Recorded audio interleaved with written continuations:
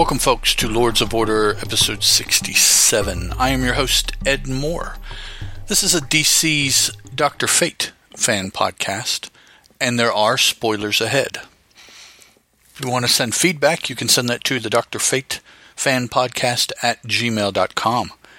BigTimeNoise.com/Dr. Fate is the website. Pages appear for Lords of Order on Google Plus and Facebook. And Teal, T-E-A-L Productions is the Twitter handle to use.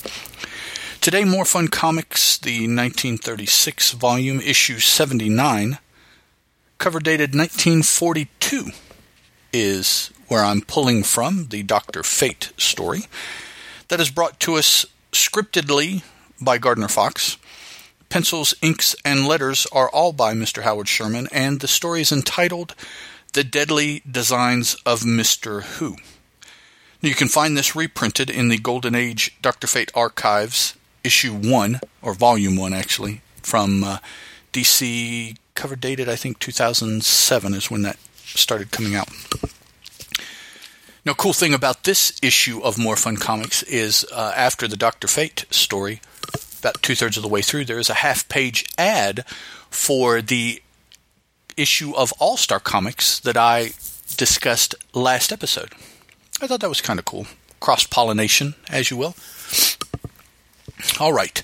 Our narrator tells us you have read of Dr. Fate's conquest of the diabolical Mr. Who, discoverer of Solution Z, which empowers him to meet any emergency.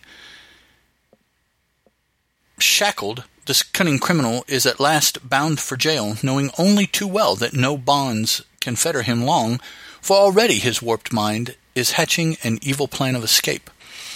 But are Dr. Fate's ingenuity and courage a match for the corrupt Mr. Who? Read on. Stop. Look and listen to Dr. Fate's most fantastic experience, which begins in a railway station one gray, grim afternoon. Fade out.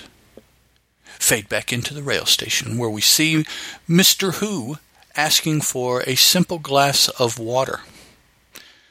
The agents hand him a glass of water, and as he's lifting it up to his mouth, he surreptitiously tosses a small pill into it and enables him to ingest some of his Solution Z.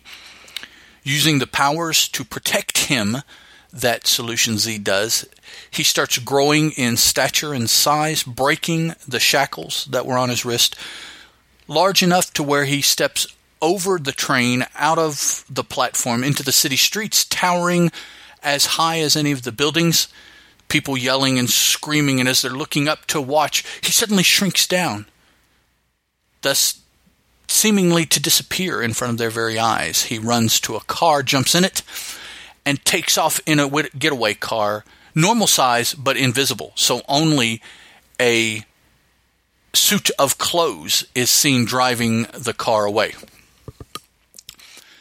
Off at the Mogan estate, we catch up with Inza and Kent Nelson, who are here.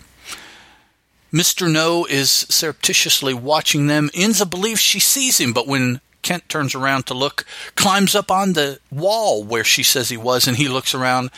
No visible evidence that Mr. Who was ever there, because once again, as soon as he was noticed, he shrunk quickly, thus disappearing to microscopic size, our narrator tells us. Running through the grass, he heads to the house, Mr. No does. Enters in his small state. Mogan notices this small living doll, as he calls him, in his library as he's doing his daily business. But Mr. No grows to normal size, threatens Mogan, and then to get him to do what he wants, increases size to where he is as big as the room will allow him to be, and throttles Mogan into unconsciousness. Mr. No reaches through the safe, the wall safe there, snatches up the money that Mogan has in it, and makes off with it. Kent and Inza are now inside the house doing, who knows what. Kent says he thought he heard a sound, and as he and Inza go up to the library, enter and find Mogan on the floor. Kent Nelson changes into Dr. Fate. Dr. Fate says, Well, Inza, you must have been right in that you saw Mr. No, even though I didn't, because that would explain what has happened to Mogan. Call the ambulance for him. I will set off looking for Mr. No, probably at his old headquarters, so that's where I'll head first. And as he's heading that way, Fate crosses paths with Mr. No as he's about to jump into his car to make his getaway off of Mogan's grounds there at the house. A fight ensues. Dr. Fate seems to be getting the upper hand, but Mr. No grows to massive, massive proportion. And as he's about to step and squash, although he can't squash because we have been told numerous times that Dr. Fate's body is indestructible, right? We were just told that in All-Star Comics, as a matter of fact. I don't know if I mentioned that, but it was. That's how the rays worked on him in All-Star Comics issue. So he's concerned that Mr. No is about to step on him. So as the foot comes down, he reaches up and grabs the shoelace of the shoe and is swinging on it. Mr. No realizes that and gives a mighty kick, throwing Dr. Fate off of the shoelace through the air, crashing into the bole, B-O-L-E, of a great tree, and drops to the ground unconscious, the narrator tells us, of Dr. Fate. Mr. No jumps in his car, gets away. An hour later at a waterfront dive, Mr. No enters, gathers up some of his boys that were working for him before. Tells them of his new plot. He changes his features to look like Mogan, the multi-millionaire. Shall we say billionaire? And so that is his plan. He will assume the guise of Mogan, and all of Mogan's money will be theirs. Now he knows, Mr. No, that Mogan was taken to the hospital. I'm not quite sure how he is aware of that, but he is. Dr. Fate has now come to his senses, having been thrown against a tree, and decides that he is going to, go check on Mr. Mogan, because he figures that will be one of the first places that Mr. No goes to. No. He just decides that he's going to go check on Mogan just because he knows that he's been hurt and he's a friend of Kent. So he talks to Inza, makes sure that where Mogan is, he has been taken to the hospital. So Fate goes to the hospital. Now, at the same time Fate arrives, we see Mr. No in the guise, or not in the guise of, but hidden, check into the hospital. So he tells his boys, they notice Dr. Fate. He tells them not to worry. Fate can't tell who I am. They sneak into Mogan's room. Mr. No assumes the guise of Mogan. Mr. No's boys carry Mogan's body out to the car, and they're going to take him for a drive. Hand quotes here, air quotes. Dr. Fate talks to the nurse, goes to check on Mogan. Mogan acts all funky and doesn't want to be bothered, but the Solution Z gives him away because it senses, or his body senses, or he senses that he's in danger.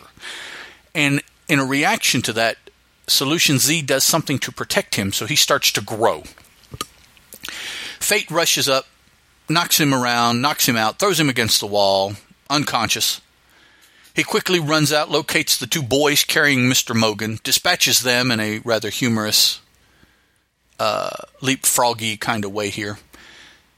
Snatches up Mogan, carries him back to the bed, tells the nurse, this is the real Mogan, don't worry about the other dude, that wasn't him. Goes back to get this dude. Mr. No now has reduced himself to small size, trying to run away. Fate snatches him up and says, don't do anything or I will squash you like a bug. I'm crushing your head, he says, basically. And I'm doing the little fingers, too. You guys can't see that. So he snatches up Mr. No, flies him to the prison where he was, the federal prison. Along the way, the effects of the Formula Z wear off, so Mr. No assumes the normal human guise, unaffected by Preparation Z. See what I did there? Yeah, okay, never mind. Talks to the warden, says, here's your prisoner who has escaped. He's back. Fate then goes back to the hospital, rounds up the two lackeys, takes them to the local magistrate. Weeks later, final couple panels, we see Fate talking to Mogan, and we see in the final panel Mr. Z behind bars with a guard there in the hallway also, and the narrator tells us, but steel bars would not restrain Mr. Who. Did I say Mr. Z? I'm sorry, Mr. Who. If he had his solution Z. There we go. Can the underworld deliver some to him? Don't miss the thrilling Dr. Fate sequels in More Fun Comics. And so there we go. Not as much flying in this story as we have had in others. There were some indications that he was flying, so of course you know what my comment is going to be about is flying in the Golden Age, so I won't make it. Nice, kind of a lighter, fun book. You know, you had the human bad guy, and Fate beat him but got tricked and he got away, and he had to catch him and beat him again, and you had some thugs that got beat up, and just I think a good general Golden Age Fate story. Head bad guy, some thugs, Inza made an appearance. You had somebody who he was directly trying to protect, Dr. Fate was, other than Inza, of course. So just nice all-around Golden Age story, I think. Next time out, guys, will be issue 11 of the current volume of Dr. Fate. Talk to you then. Ciao. Lords of Order is a Teal production, and as such is licensed under a Creative Commons Attribution, Non-Commercial, Non-Derivative 3.0 Unported license.